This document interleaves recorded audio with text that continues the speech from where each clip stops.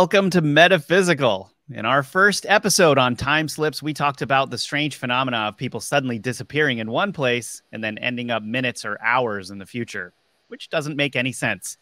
Today, we're going to bring you the craziest stories we found about time slips, plus data John Vivanco's team found when they were remote viewing some of these weird events, and a personal story from John himself. Did you think the Beatles were the most interesting thing to come to Liverpool?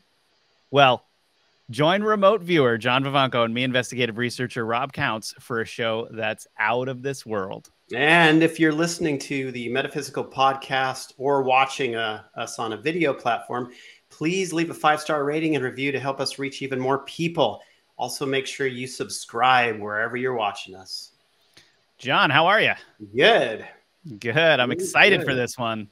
Again? Can't contain you. I can't contain you, man. Yeah, this stuff excites me too much, you know? Yeah, I know. This is cool stuff. It's weird.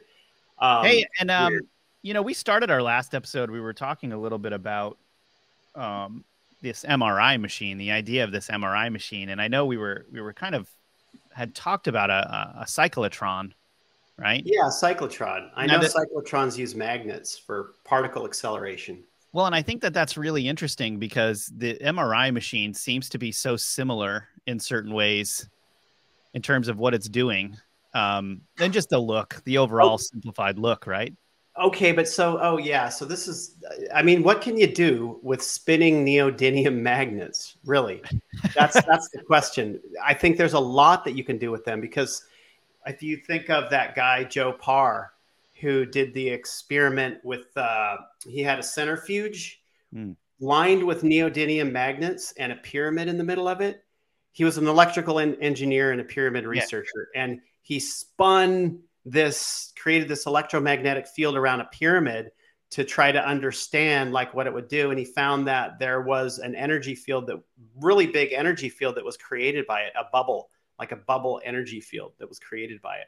So I think there's a ton that you can do in the whole spinning neodymium magnet area with creating electromagnetic fields that just, the regular person doesn't actually try or get into, but they do it a lot for scientific purposes.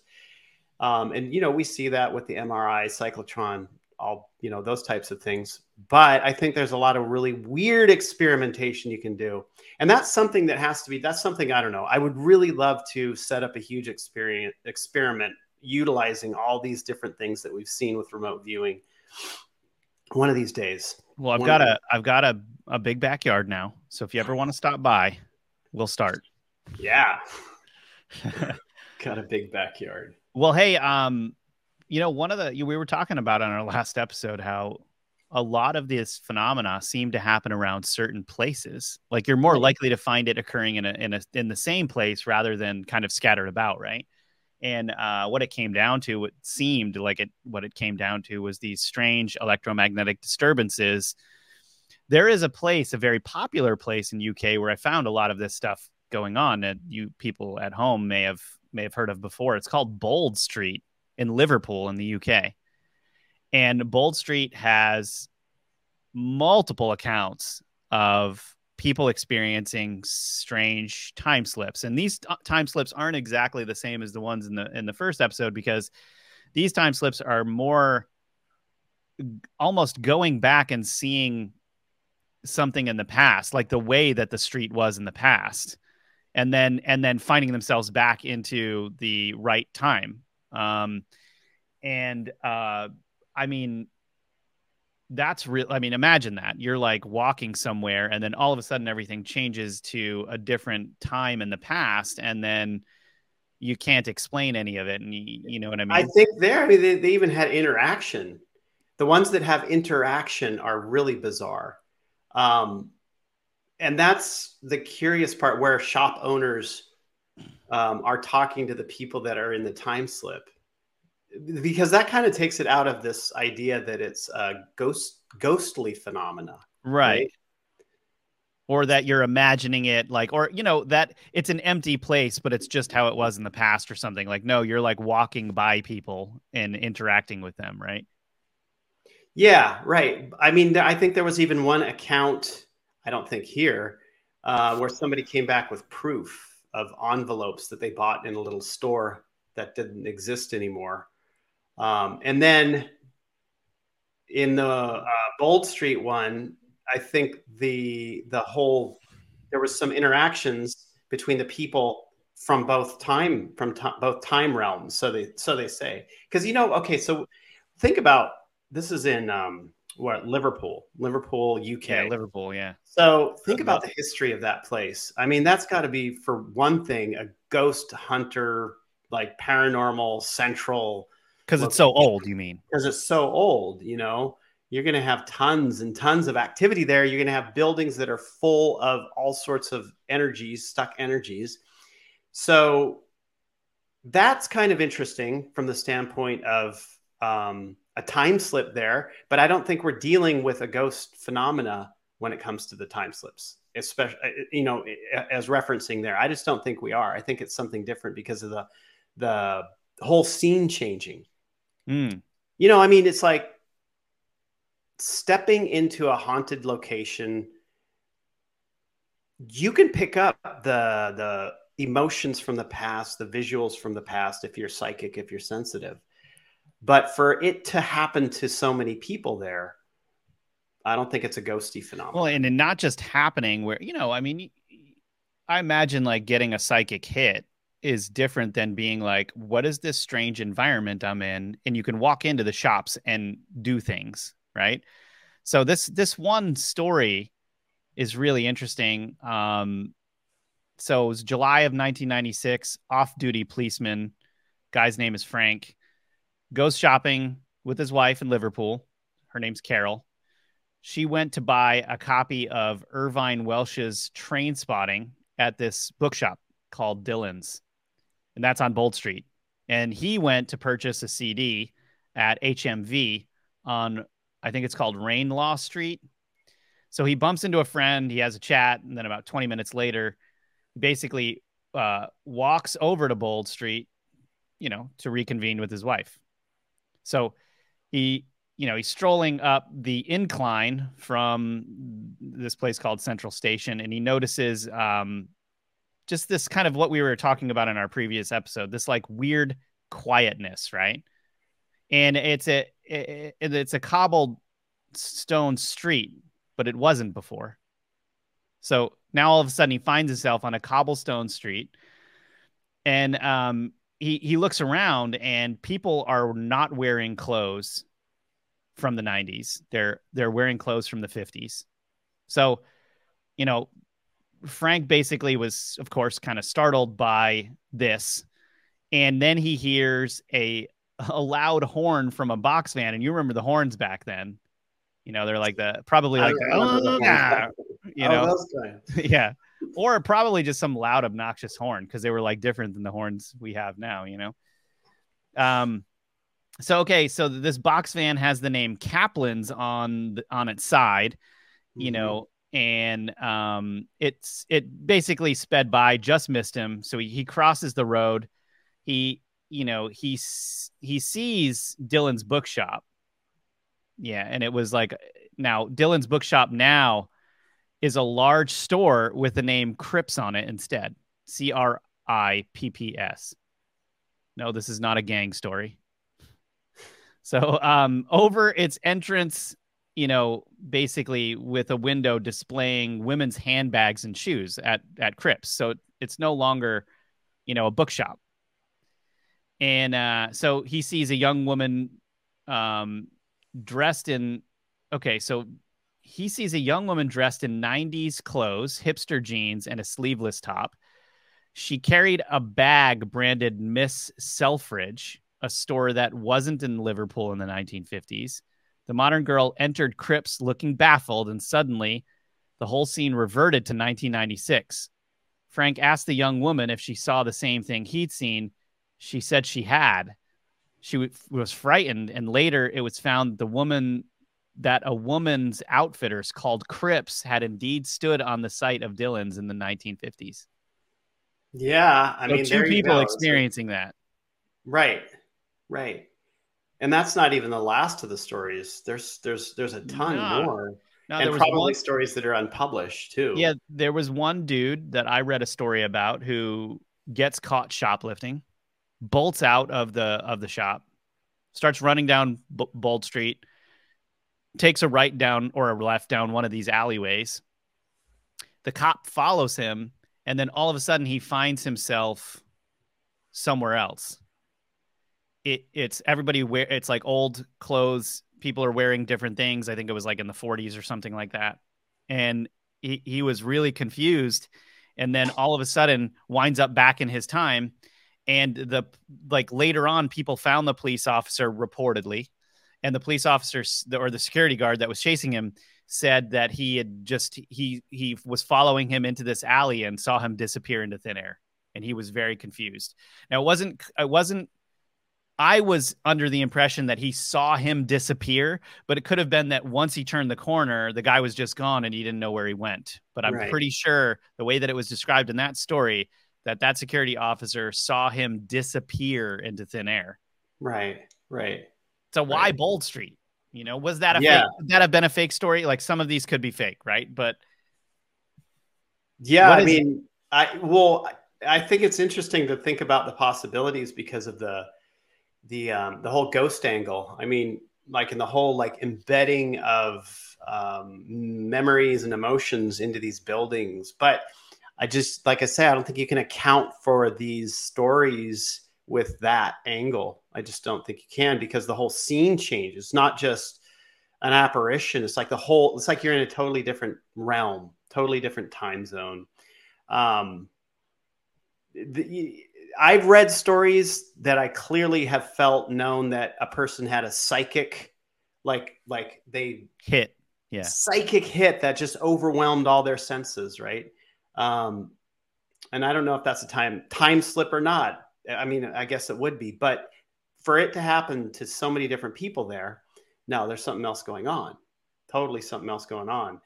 And the very, very basic thing, the very, very basic thing conceptually that shows up in remote viewing data around that area, because we're not going to necessarily look at individual events, because those are kind of whatever, hit or miss, and it's more about like where you have events that happen to multiple people over a period of time, like the Bermuda Triangle. Now here, what shows up in the data as the very base thing is seismic activity along with electromagnetic fields. I mean, that's like the very basic underlying thing that's causing something to happen. So now UK's got like a lot of ancient fault lines. It's not super geologically active in general. I think Right. UK probably gets like 300 earthquakes a year, very, very small. But it's not necessarily super active. But when you have a lot of faults, a lot of cracks in the crust under where you are, there could be just such minute slippage. You wouldn't even feel it, wouldn't register on equipment, that every time they move together, it could create an electromagnetic field. It's the Pacific Rim theory. Yeah, right. So when you get to Clear Lake, for instance, I think I mentioned this before. There was a guy, Todd Murphy, who worked on the God helmet. And he has that device, the Shakti hat, where you can, do brainwave stuff. So he had worked with Dr. Persinger out of Laurentian University.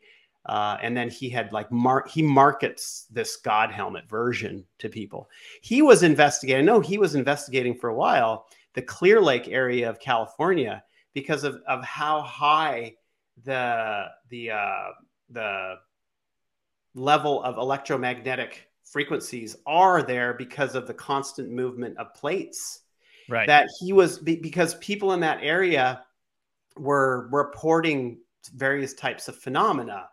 And this stuff affects the brain. It literally will affect the brain on one level, right? It will cause hallucinations if you have a ton of electromagnetic frequency. And that's what he found, right? That's what he found, that it's affecting people's brain, but it is also something outside of that we see with remote viewing data. And what the data seems to show, there on Bold Street, would be a little bit similar to that, would be electromagnetic frequency caused by some kind of seismic activity that is creating some type of like quantum field phenomena for the people that are in that general area. And it wouldn't be like necessarily stuck on Bold Street, right? It wouldn't necessarily be stuck there. It'd be around the whole area. So, I mean, these would probably be imperceptible seismic movements, absolutely imperceptible to people and instruments. Magnetic anomalies, basically. Yeah, but the Earth is huge, right? So even a small movement and a shift in that energy, I mean, we're just tiny little organisms here on the planet, you know, in comparison to the size of the Earth. So perhaps we're sensitive to we are, yeah, we absolutely. I mean, solar storms affect the brain. One thing that we find with remote viewing is that if you remote view when there is a solar storm, it can interfere with the session that you're doing.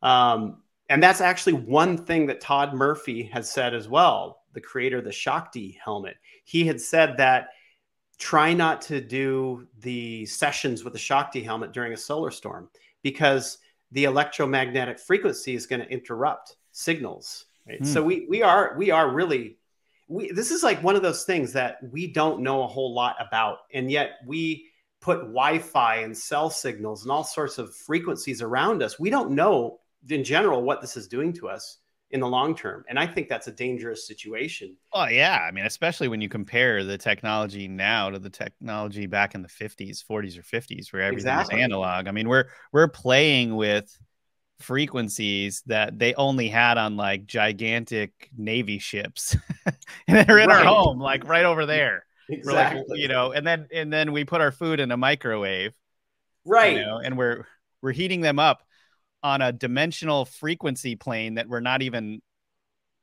sure where, you know, what it is, where it's coming from. Right. We don't know what any of this stuff is doing. There's way more that we don't know than we do know. But, you know, I have a weird, because you brought it up, I just figured maybe a little tangent is necessary here. You brought up hallucinations, but I have a question for you. Do you think hallucinations exist?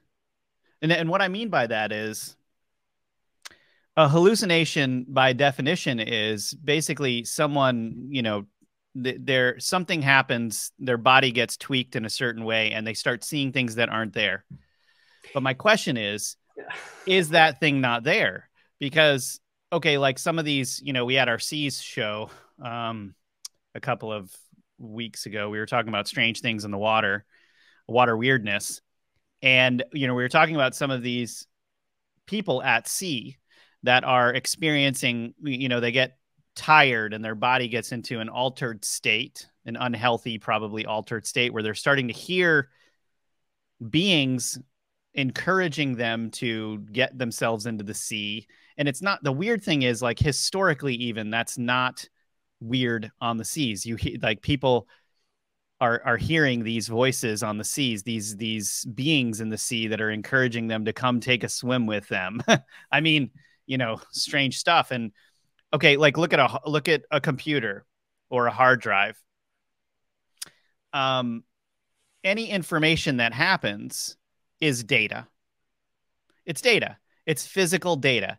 Even if it happens in a certain part of the computer, it's still data that's being recorded somewhere. So what if you're keying into another dimension with your altered state and you're just simply seeing the data that's there? Because even if your mind was making it up, the mysteries of the mind, I mean, are endless. Something's happening. It's data somewhere that's going on, that's being registered. And I don't think that it's fake. Now, I'm not saying you can touch it in this dimension. I'm just saying it's not fake. Right. Well, that's okay. So you know, you have a really good point. When I say hallucinations, literally, I'm thinking in terms of what the mainstream thinks about something that happens to somebody that nobody else saw. Right. Right. That is a way to discount what it is they saw. Exactly. It had no impact on physical reality. that for other people, right? And so that's what makes something real to everybody else or not, right? And if it's not, if it didn't happen to everybody else, then it only happened to you, then you're crazy. Right. So yeah, right. And you raise a really good point. Hallucination. What the heck is that? When you get right down to it, what the heck is a hallucination? Really good point. So think about this. Like when it comes to Bold Street. Okay, so you had a cop and another woman who had the same experience in that store, who saw the same thing. I think it was. I think he wasn't a cop. Was he a cop? Or an ex-cop or something. Oh yeah, an off-duty policeman. You're right. Off-duty policeman, right? So these two people had a shared hallucination. We just call it a shared hallucination, which is a really fascinating thing. So why would that be? So in the data we see that there's electromagnetic frequency along with seismic activity that's responsible for it. What if, like what you were saying, like, okay, so radio waves are an electromagnetic frequency that carry information. So what if somehow, some way, the electromagnetic frequency is holding the information of the past, and that when it gets very active in the area, certain people with certain brain states, the way their brains function, can tune to that frequency, and only they see it, right? Not everybody sees it.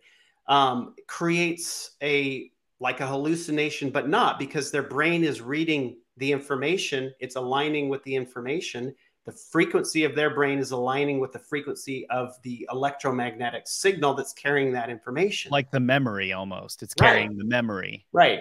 Maybe, I mean, that's an idea.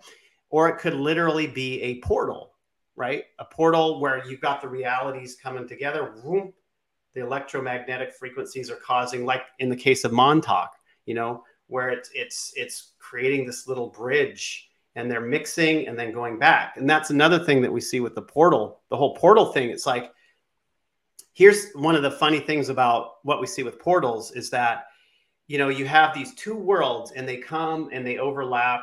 And in that moment of overlap, you see the weird stuff from that other zone, whether it's UFOs, cryptids, strange beings, something from the past. And because those beings there have the vibration of that world, since they were most likely born into that world, like we're born into this world, we're not necessarily going to, like, all of a sudden be stuck in their world, and they're not necessarily going to be stuck in our world, because they have the vibration of that world while we don't, and they don't have the vibration of our world. And you'll just see this brief window open up where it's all mixing together, and these beings that everybody's interacting, like, whoa, what's going on here? The cryptids are afraid of us as we're afraid of them, because they're like, what the, right? Yeah. So that could be happening there as well. I don't know. Yeah, and I wonder, I wonder if mirages are similar to this, because when you're talking about mirages, it's a very specific recipe of sort of physical phenomena that create a mirage. But when we're talking about a mirage, we're not just talking about like an impression of you seeing a city in the distance. Like, we're talking about the significant ones where there is heat and a bunch of other things that are causing some weather phenomena, and then people actually see not like an idea of or an outline of, but an actual city in the distance that you can clearly see, Right. And it's weird. Like that whole thing, like, and a lot of this has to do with these strange kind of phenomena with the earth and weather that's creating a phenomena. Right. Well, also think about Bold Street there. You're right next to the Mersey River. Right next to the Mersey River, you're going to have a lot of energy flow. It's a transitional area in a sense.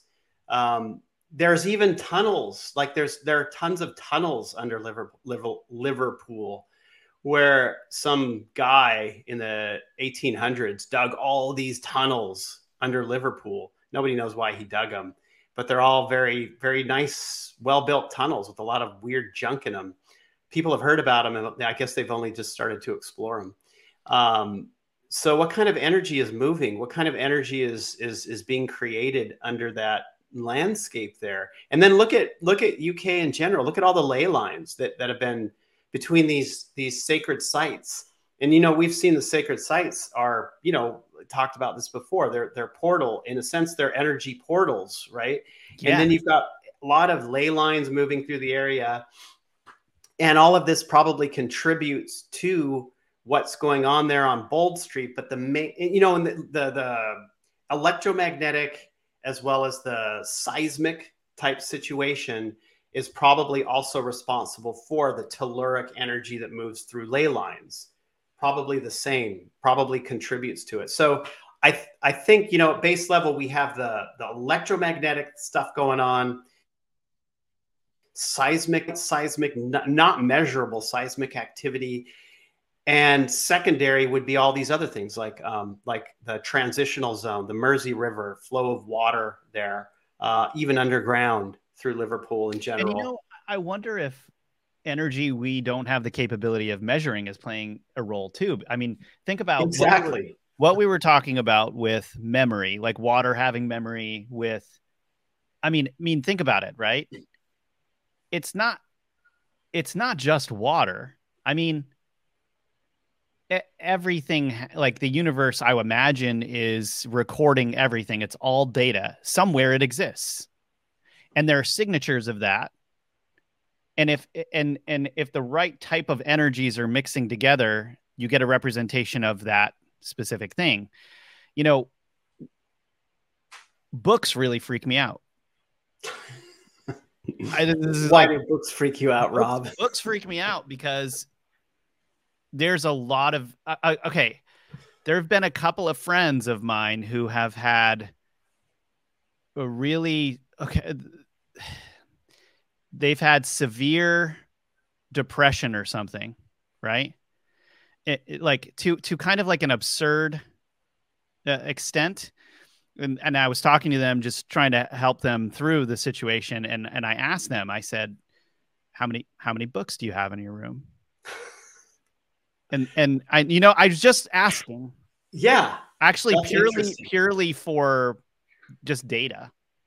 And they were like, I have tons and tons of books in my room.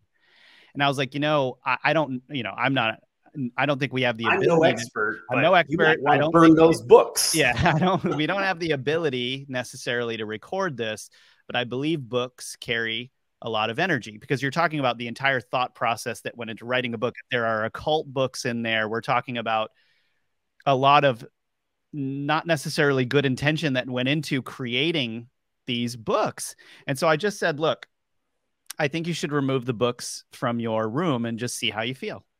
And hey, if I'm wrong, then cool, no problem, right? So they ended up removing the books and felt heaps better. Well, what did they have? Did they have just a lot of there were in fact many occult books, one of them being, for one of my friends, a book by Helena Blavatsky, which was like Isis Unveiled. And it was like probably the first book that got released that was like a really big occult like drop.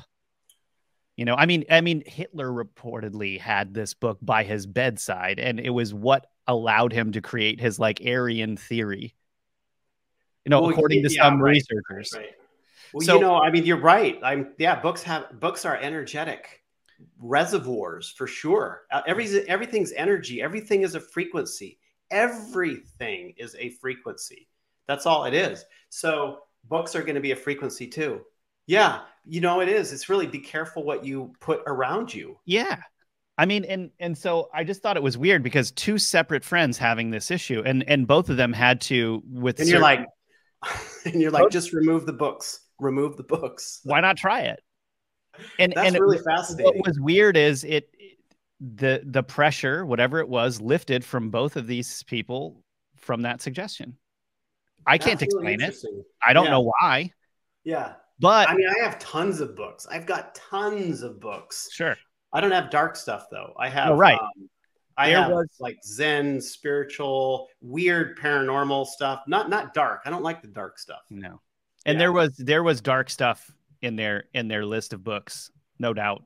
And And eventually they decided themselves to basically destroy the books. And Destroy. they destroyed the books because they felt like there was still these remnants of Right. the whatever it was. And then when they got rid of the books, it like they didn't have the same feeling, whatever it was. Yeah. I mean, when you're empathetic, it's a funny thing. I mean, most people don't necessarily think in terms of other frequencies impacting us on a level that we can't perceive with our basic five senses. If we can't perceive it doing something to us with our basic five senses, then it doesn't exist. That's just pretty much the borderline for most people. But for people who are empathic, who are sensitive, oh yeah, oh yeah, oh yeah, absolutely. Well, That's and why I think a lot of very empathic people don't necessarily choose to be around energies that are dark or yeah, get for dark sure. books because you could feel it. Well, You can feel and I it. mean, think about it. Like a book is a portal. You're literally seeing into another world. You're experiencing another world in that book, and you're going there to some extent, Right. right? Think about the amount of visuals that are actually coming into your head, the imagery that's coming into your head while you're reading something.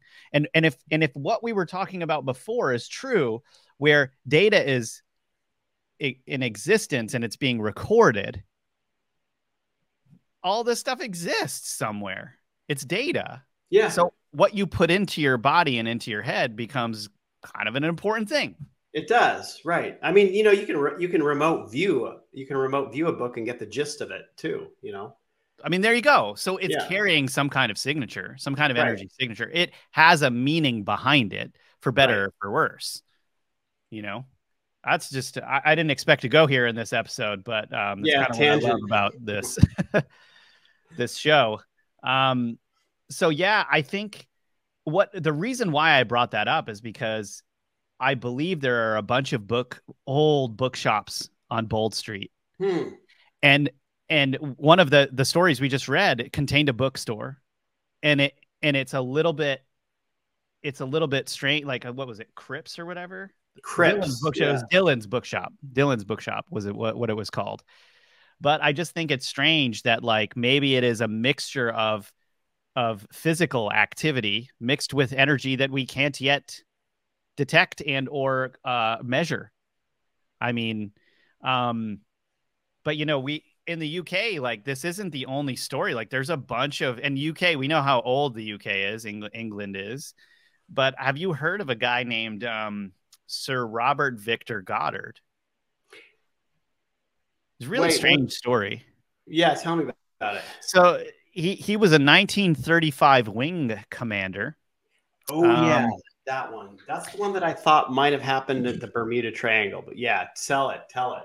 yeah, so he's flying. He's flying over in an old airfield, and I think it was during one of these. I don't know if it was wartime or what, but it was like he's in the Air Force, right? And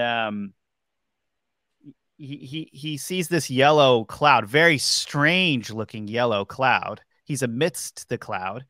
He looks down at this old abandoned airfield, and all of a sudden, it's populated. The old abandoned airfield is populated, Right. and there are these strange yellow planes and people in blue suits down there working on stuff, right?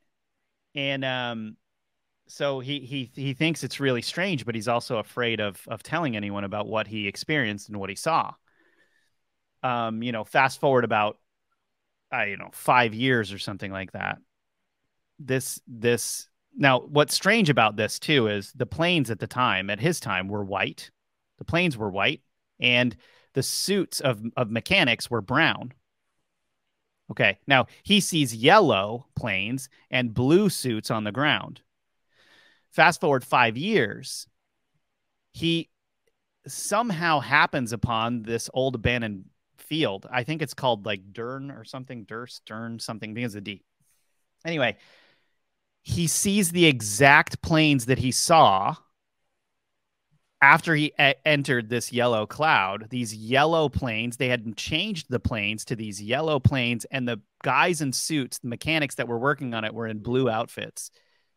And so later on in his life, when, you know, he just stopped caring about what people thought about him because he didn't want to talk about it when he was young because everyone would have thought he was crazy, which is the unfortunate problem in our society, is we can't talk about these things without being called crazy, you know, and it shouldn't be that way. I wish it wasn't, because we'd know a lot more about what was going on, you know, if we could talk about these things. But, you know, I mean, Yeah, absolutely. a lot of people making stuff up too. But anyway, he ends up writing a book.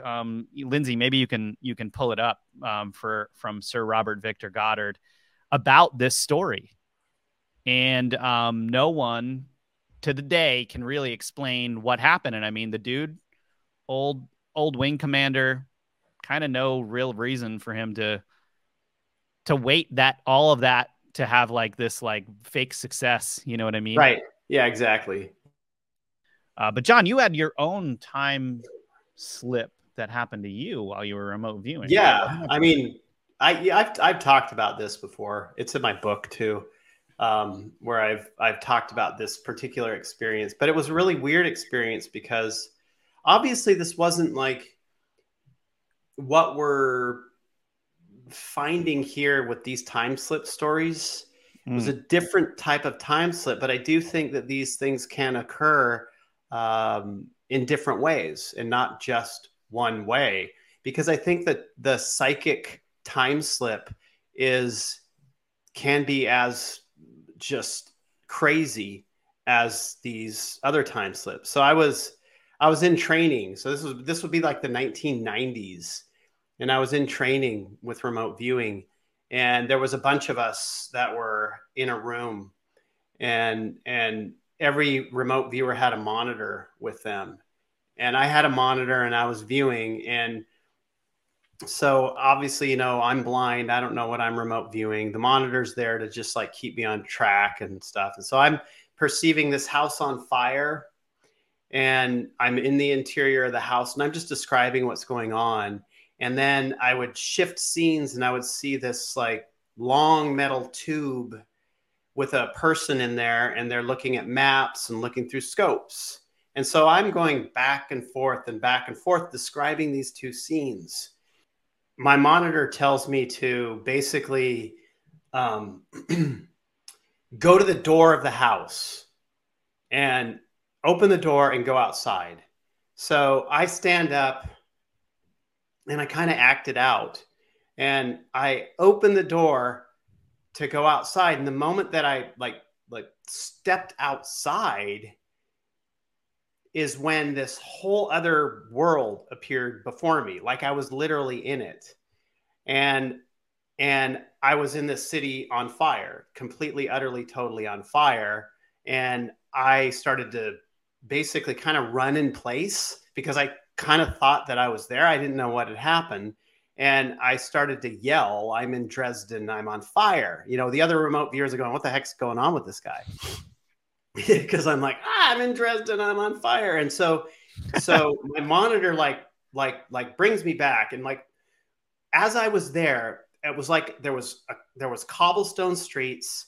I could see these like steeples because I'm looking around as I'm running, and I could see these steeples and big buildings, and it's just nighttime, and it's all in flames. All of it's in flames. And even though I'm blind in the session, I knew, I don't know how, I just knew that it was Dresden in Germany during World War II. I knew it. I mean, I knew it because I was there, and I was there. And so when my monitor pulled me out, because I was probably being a spaz, he told me immediately that that's what the tasking was. It was Dresden firebombing during World War II. Now, here's the really, really curious part is that I had burn marks. Because all the viewers came up to me and they're like, "What's going on?" And they noticed that my face had burn marks, my neck had burn marks, and they persisted for about 10-ish minutes or so, and then went away. And I felt like I had been on fire. So I think that that was a really, really curious incident. I mean, this was like, I don't know what happened. It was like an astral time slip, Mm. but I had a physical effect that occurred to me because of this. Now, was it an empathetic situation? I have no idea.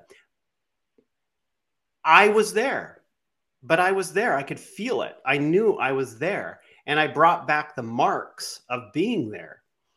So that's my personal time. Has that ever happened to you before? I mean, or again? No, never. Not coming back with marks. Now, in remote viewing, we have bilocation. And I've bilocated to the point where it's been as clear as that Dresden stuff, that Dresden event, but never have come back with the marks. Ever come back from them with the marks ever. You know, I wonder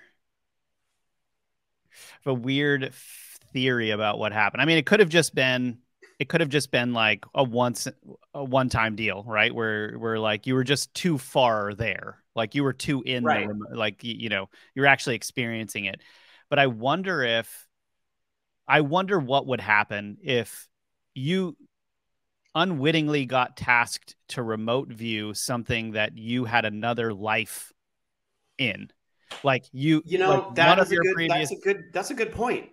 because I wonder, it's just so different than the other circumstances where you are, it's clearly you're there, but you don't come back with the actual memory of physical memory of actually being there. And you know, maybe you were in Dresden in a different lifetime or something. It And literally could be something as simple as that. It definitely could be. Yeah. I mean, on on the outside of that, one thing that we do see is that during remote viewing sessions that are like off planet, like if we're remote viewing the moon or Mars or whatever, bilocation experiences happen more frequently. mm, Bilocation is when literally you feel as though you are there because you see everything like in Technicolor. Things usually start off solarized, kind of solarized. That's actually one of the clues to bilocation is the beginning of solarization. Like when you step into it, like it's solarized, and then it comes into view. It kind of snaps into view, and you have like this amount of movement within a scene, and you can literally like almost feels like you can touch things as they're in front of you. I remember one time I bilocated on the moon into a crater, and I was standing in front of the crater wall with this big airlock door that went into it. no Yeah, way. I mean, this was a blind tasking. I was blind to it, so I didn't know what it was. When I got my feedback, it was to remote view into the Aristarchus crater. And when I had remote viewed it, I literally was there, bilocated. There was this big airlock door into the side of the crater. I saw these beings, and they were out into the field of the crater after I was looking at that door, because like you have limited movement, and I looked out into the crater, and there are these beings who probably like 3 to 4 feet tall. They look like capers. You know how a caper is, the green. They were kind of wrinkled. They were out in the field. It's like they were working, and they noticed me. And they came at me, and I left immediately after that. Just So left. you mean like you were like, get out of this? Yeah, like, got to get out, got to leave. So while that wasn't like I didn't come back with physical effects, there was something there that noticed me. wow. Yeah, and then I get my feedback, and I'm tasked on the Aristarchus crater, right? But we see like this bilocation phenomena happens more so when we view off-planet stuff, and that's probably got something to do with a less amount of psychic noise as opposed to viewing stuff on Earth, right? Less psychic noise in those realms. This was an awesome episode. Yeah. Well, hope you all at home enjoyed this conversation on time slips. We're going to have to wrap it up here.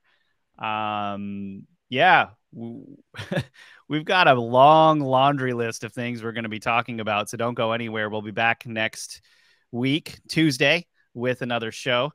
And yeah, John, thanks so much for being here. And I would really love to hear people's comments on this. So please, wherever you're watching us, be it Spotify. Give us your ideas on what this is, on what these are. Yeah. Please do. And your own experiences. Yeah. Yeah. If you've got any, note them down there, YouTube comment, whatever it is. If you're on Rise TV, wherever you are, we'd love to hear from you guys, and just let us know what you think about all of this strange phenomena that you've come across, or even if you have requests for shows that you'd like us to do. And John, thank you so much for being here. It's been always a great time. And after this, I'd like to get a couple of taskings from you and start trying it out myself. You got it. All right. You already know how to view, so yeah. Maybe. I don't know. You can do it. Okay. All right. Well, thanks for your confidence. Well, you guys, thanks so much, and we'll see y'all next time.